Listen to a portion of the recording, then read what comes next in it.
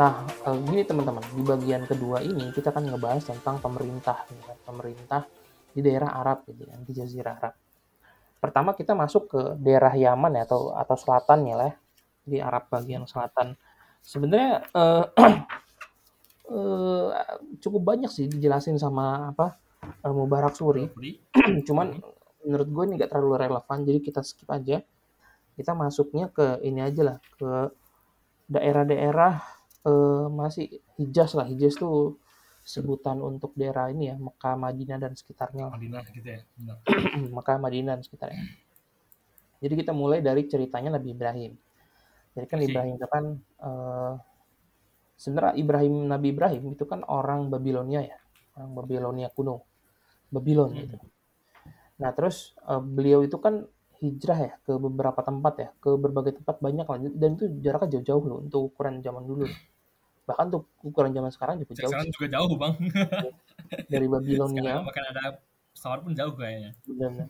Babilonia itu sekarang di daerah Irak lah. Nabi Hmm. Ibrahim tuh ke banyak tempat loh. Pertama ke apa Palestina, terus kedua ke Mhm. Mesir, terus sempat juga ke Haran. Haran tuh di Turki sekarang. Terus ke Mekah. Gitu. Jadi muter ya, memang tugasnya tuh dikasih sama Allah kayak gitu gitu. Jadi memang beliau tuh berdakwah ke banyak tempat gitu. Kan kalau misalkan Masih. Nabi itu kan ya punya daerah-daerah sendiri ya gitu. Nah kebetulan Nabi Ibrahim tuh banyak gitu tugasnya tempatnya. Kalau misalkan Nabi Musa kan di Mesir aja gitu. Nah, eh, akhirnya kan beliau kan punya anak ya namanya Nabi Ismail. Nah, terus seperti yang kita tahu, Nabi Ismail sama sebagai bayi waktu itu ya, terus sama ibunya itu Hajar itu kan Yes, ya. ditaruh di Mekah ya, di Mekah ya. Cuman waktu itu kan Mekah itu bukan kota, tapi apa ya, ya Oh, daerah lembah kosong gitu. aja gitu, daerah kosong lembah gitu. Ya, lembah. Tuh, bahkan Ka'bah aja kan waktu itu kan belum ada bangunannya dalam arti masih pondasi aja gitu kan. Dulu kan Ka'bah itu kan dibangun ya sama di zaman Nabi Adam, cuman hancur ya terkena banjir Nuh, sisa pondasinya doang gitu. Sehingga nantinya dibangun lagi sama Ibrahim dan Nabi Ismail. Nah, cuman ya ketika Nabi Ismail datang situ sebagai bayi dan ibunya Hajar yang nggak ada gitu kan Ka'bahnya. Jadi masih kosong aja. Nah, cuman Ka'bah Mekah itu kan dia termasuk strategis ya sebagai jalur transportasi. Jadi kalau misalkan orang mau jalan dari selatan ke utara gitu Jazirah Arab, ya mesti lewatin Mekah gitu. Betul. Misal dari Yaman ke Syam itu kan mesti lewatin Mekah. Jadi banyak orang yang ngelewatin Mekah. Jadi setelah Hajar itu dapetin air Zam-Zam, kan ada banyak orang datang nih. Terus dia bingung gitu. Wah, ini kok ada burung gitu. Jadi kan kalau misalkan orang yang udah paham ya kondisi satu daerah, orang udah pengalaman lah di alam liar, dia tahu gitu tanda-tanda alam gitu.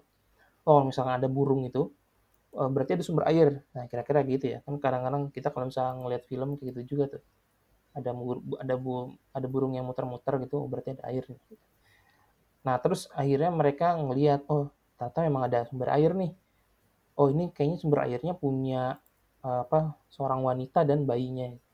Akhirnya mereka minta izin untuk tinggal di situ, kan ada air kan, jadi bisa bertahan hidup. Nah, sehingga Mhm. akhirnya ya udah mereka ngumpul lama-lama tuh banyak banyak banyak gitu. Nah, mereka tuh disebut suku Jurhum. Tuh, suku Jurhum. Nah, kemudian Nabi Ismail ketika dewasa itu ya menikah dengan salah satu wanita suku Jurhum itu yang tinggal di Mekah. Dan kita kan tahu ya kisahnya ya. Ternyata wanita istri pertamanya Nabi Ismail ini kan dia nggak bersyukur ya. Sehingga akhirnya diminta cerai sama apa bapaknya Nabi Ismail alias Nabi Ibrahim. Terus Nabi Ismail itu menikah lagi dengan seorang wanita suku Jurhum juga.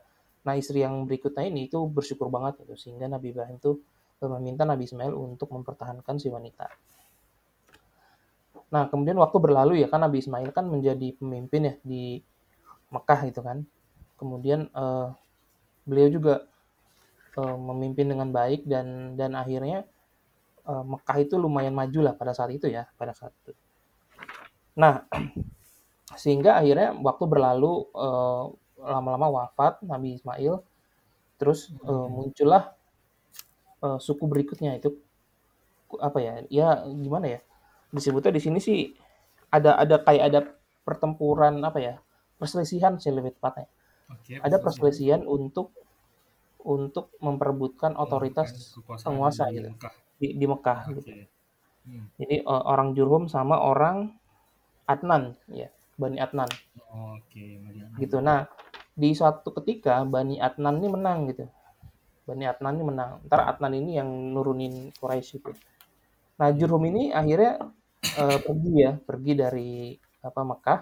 Nah, cuman sebelum mereka pergi, mereka tuh sengaja ngubur Zam-Zam, Bro. Jadi Zam-Zam itu dikubur. Jadi supaya supaya apa penguasa Itu. berikutnya tuh nggak bisa manfaatin Zam-Zam ya, si Adnan ini ya. Nah, makanya Zam-Zam itu kan terkubur dan terlupakan kan, dan baru ditemuin lagi sama kakeknya Nabi ya, Abdul Muthalib ya kalau salah yang menggali sumber Zam-Zam. Itu tapi nanti di masa berikutnya. Nah, di masa ini setelah perselisihan itu akhirnya Adnan menjadi penguasa. Nah, Adnan ini Hmm. akhirnya nanti menurunkan Quraisy dan suku-suku yang lain lah berikutnya gitu. Nah, jadi kira-kira kayak gitu ya kisah singkatnya. Jadi akhirnya Quraisy ini menjadi suku yang sangat berwibawa gitu loh. Karena dia tuh menguasai Mekah, kemudian dia juga kekuatan perdagangannya bagus banget ya kan. Jadi salah satu trader atau pedagang atau pebisnis lah di jalur sutra gitu kan. Jadi kan orang-orang Quraisy itu kan melakukan perjalanan bisnis kan dua kali tuh. Yang pertama ke Hmm. Syam, yang kedua ke Yaman lah, ke selatan dan ke Yaman. utara gitu. Ya, Oke. jadi jangan mikir yang apa Syam itu daerah kecil enggak gitu. Jadi kan pada waktu itu Syam itu kan dia terbagi jadi empat. Pada saat ini ya Syam itu terbagi jadi empat negara. Hmm. Palestina, Suriah, Lebanon dan eh, Dan itu Yordan. Yordania. Ya. Nah, pada waktu itu Syam itu adalah salah satu provinsi dari Bizantium alias Romawi. Nah, jadi kan lu bisa ngebayangin bahwa Syam pada waktu itu maju gitu. Nah, orang Ya. Quraisy itu tuh tempat mainnya itu di Syam gitu ya. Jadi tempat dagangnya gitu ya, di Syam, di daerah Syam. Sehingga mereka itu orang Quraisy itu sebenarnya terpapar bro dengan keadaan dunia gitu. Mereka tuh tahu gitu keadaan dunia pada waktu itu. Oh ada berita ini ya di Romawi ya. Oh ada berita ini ya di Persia ya. Karena mereka Hmm. itu Ya, ya. memang terhubung dengan pusat dunia kan waktu itu kan pusat dunia atau penguasa dunia kan ada dua kan. Ada Romawi sama Persia gitu. Ibaratnya kita tuh Ya, Romawi Rusia. kalau misalnya sekarang ya ibaratnya kita tuh Amerika sama Rusia ya. rutin dagang ke Shanghai atau misalnya ke Beijing sama ke New Wajib York ada ya. gitu. Jadi kita Oh, tahu New kan York. Oke, kabar-kabar oke. dunia itu kan karena kita rutin ke New York dan Beijing gitu, atau ke Shanghai. Hmm. Nah, analoginya kayak gitu ya. Jadi pada waktu itu juga Quraisy kayak gitu. Nah, sehingga Quraisy ini pertama dia politiknya tuh kuat gitu kan. Terus Mhm. ekonominya kuat.